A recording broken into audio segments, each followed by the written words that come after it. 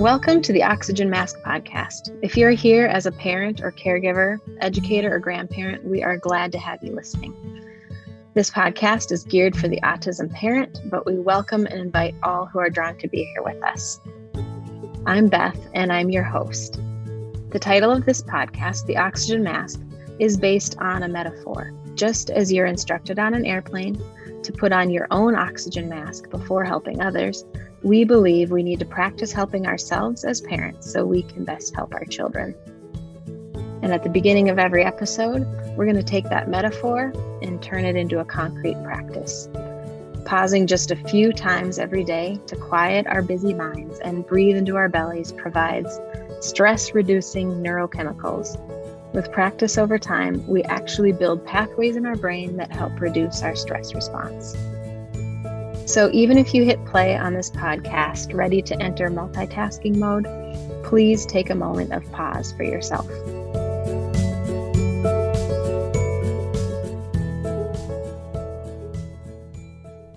Close your eyes and bring your attention to your feet as they contact the surface beneath them, rooting you to this place, this moment.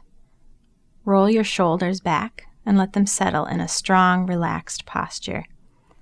Take a belly breath in through your nose. Feel the sensation of air at the rims of your nostrils, curling through the back of your throat. Exhale slowly, noticing your chest fall and your belly soften. Draw another deep breath in. Envision cool air swirling up to your forehead, around and even inside your skull. Exhale, letting the cool air flow down the back of your neck, across and inside your shoulders, and down your back. Bring your attention to your face as you take a final cleansing breath in. Notice your temples, eyebrows, and jaw. Whatever you find there, let it be. At the top of your in-breath, bend your elbows and softly place your hands on your hips. Exhale slowly, perhaps letting a smile curl the corners of your mouth. Hold this posture for a few seconds as you open your eyes. Again, welcome. We are so glad you're here.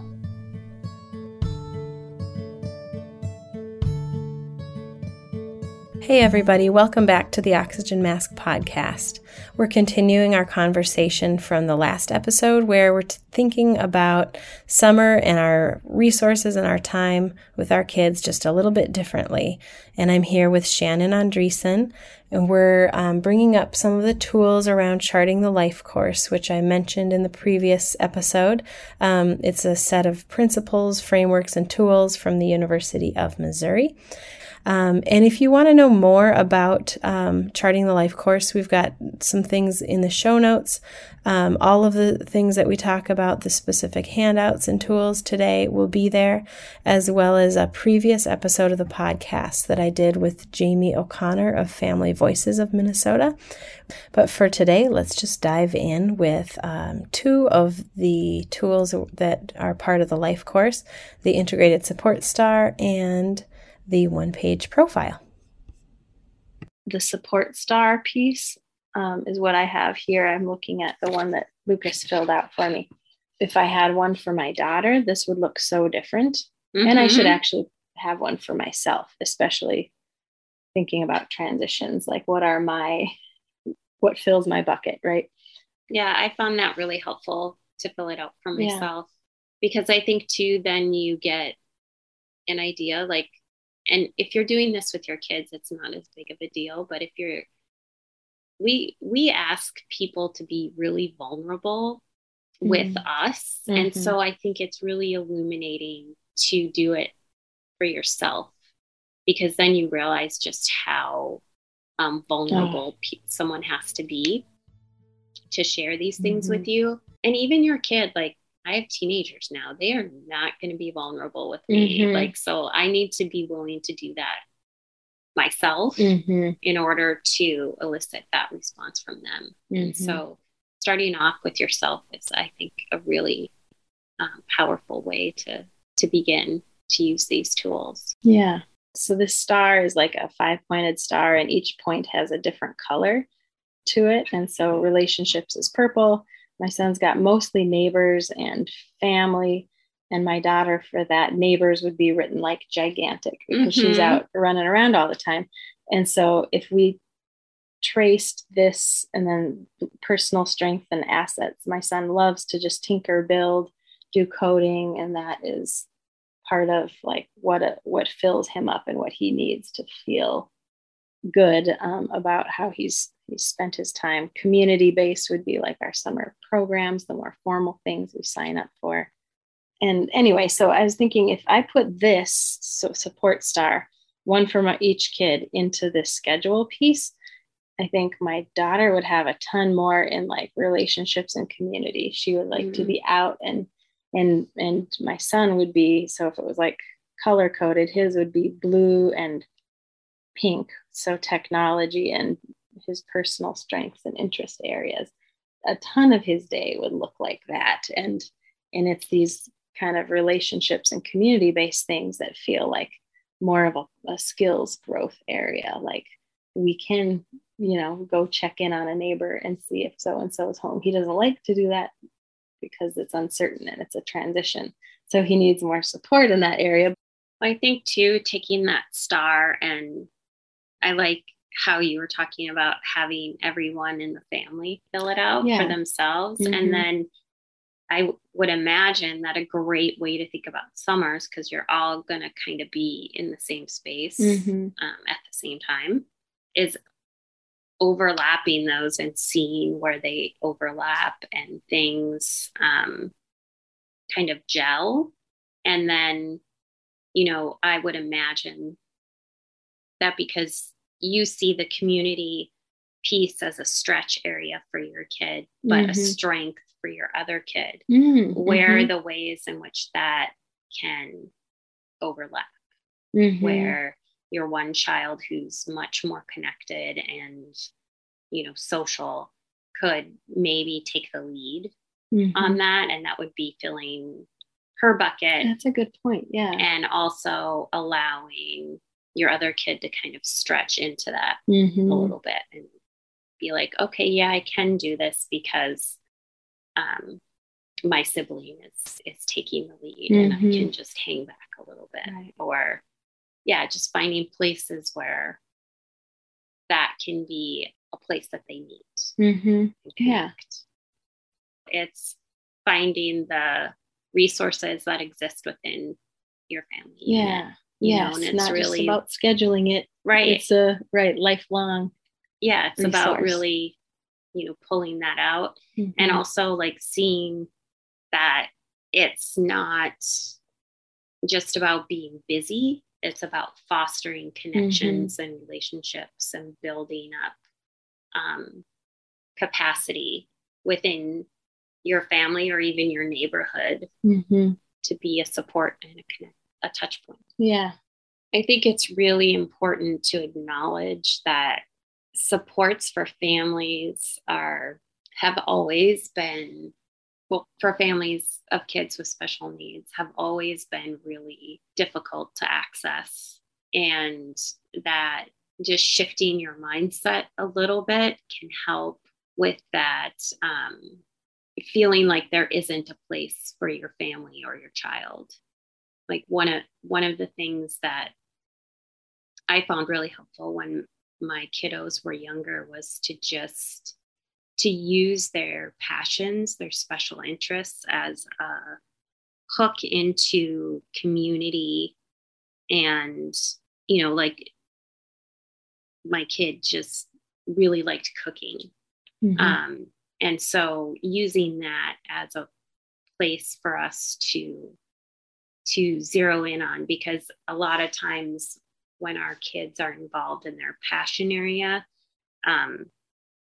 they have a lot less struggle with social stuff. Yeah. And so if you can really, again, like use your child as a support and a resource and a place where you can find a lot of really great nuggets. And I think the star really helps with that.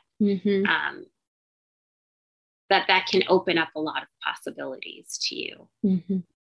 So there's also, I'll put in the show notes, one-page profile of just, and I've shared it in other ways, I think, on a podcast and stuff, but just kind of what I'm good at, what I like, how to support me best, I think are the three categories. And it's just really a great description that should come in conversation with you and your kid. Like, I've noticed this. Would you say that's one of your strengths too? Or, and you fill it out, and it's sort of one way to literally put your kid out in front and help them be seen in front of, say, maybe you have temporary like summer program staff at a park or something. You can, that's how I've used a document like that in the past, is like, hey, this is Lucas. He's got autism and he's really interested in such and such. He might need help around these things. And then give them a little handout of all that stuff consolidated. And it's just kind of a nuanced introduction to your kid that feels strengths based and something that your kid feels comfortable putting out there and sharing with others. And it helps just keep that person as part of the focus instead of the system where this is how we do things here, or this is how we've typically run this program or whatever. Like it helps you say, okay, so if this is who's in the room, then how could we use that? How could we use a kid who's awesome at math and is pretty good paired up with peers? Like, then, you know what I mean? Like, that's how those things have evolved over time. So, yeah, I know one summer I signed my kid up for a coding camp, and it was the first time they had run the camp at this particular site. And because my kid walked into that camp with a lot of knowledge and skills and just who they are, they ended up, and this was at a place where they just got autism. It wasn't their specialty, but they just got it. But because of the nature of the camp, my kid ended up not necessarily doing the stuff that the other kids were doing, but like working out all the bugs in their programming. Yeah. Oh, cool. And every time I would go to pick them up, the instructor would be like, oh my gosh, we needed like, your child here today. It was so amazing. They found like 4 bugs and fixed them. And I'm just like, okay, this is amazing. Things like that. Like if the program is flexible and your kid is allowed to shine, it just, and then they make friends, you know, because there are other kids with that interest too. And they see the way that your kid is just amazing, and they want to be around that too. And I think like with the profile piece, that becomes super important, because it, like, one of the things that I would maybe change about that is maybe not talk about ways that I need support, but like easy ways to connect with me. Right. Because how do we really, when do we really feel supported? It's when there's connection. Yeah. And I think that is what happens if you follow like passions and special interests and areas of genius. And we all have them. Right. And talking with your kid and sitting with your kid and doing these tools, or even just observing them, can really allow you to find out what is that area of genius. And then follow go it, there, run with it. Exactly. You know, even if it's, you know, not something that you think is as amazing as coding or whatever, but it could just be something really simple. Yeah. Or it doesn't have a programmatic sort of title, but is an interest area and a consistent sort of draw for them. Right. Yeah. So yeah, the idea is I feel like with these things, the more kind of stories, like we've told some stories here today, helps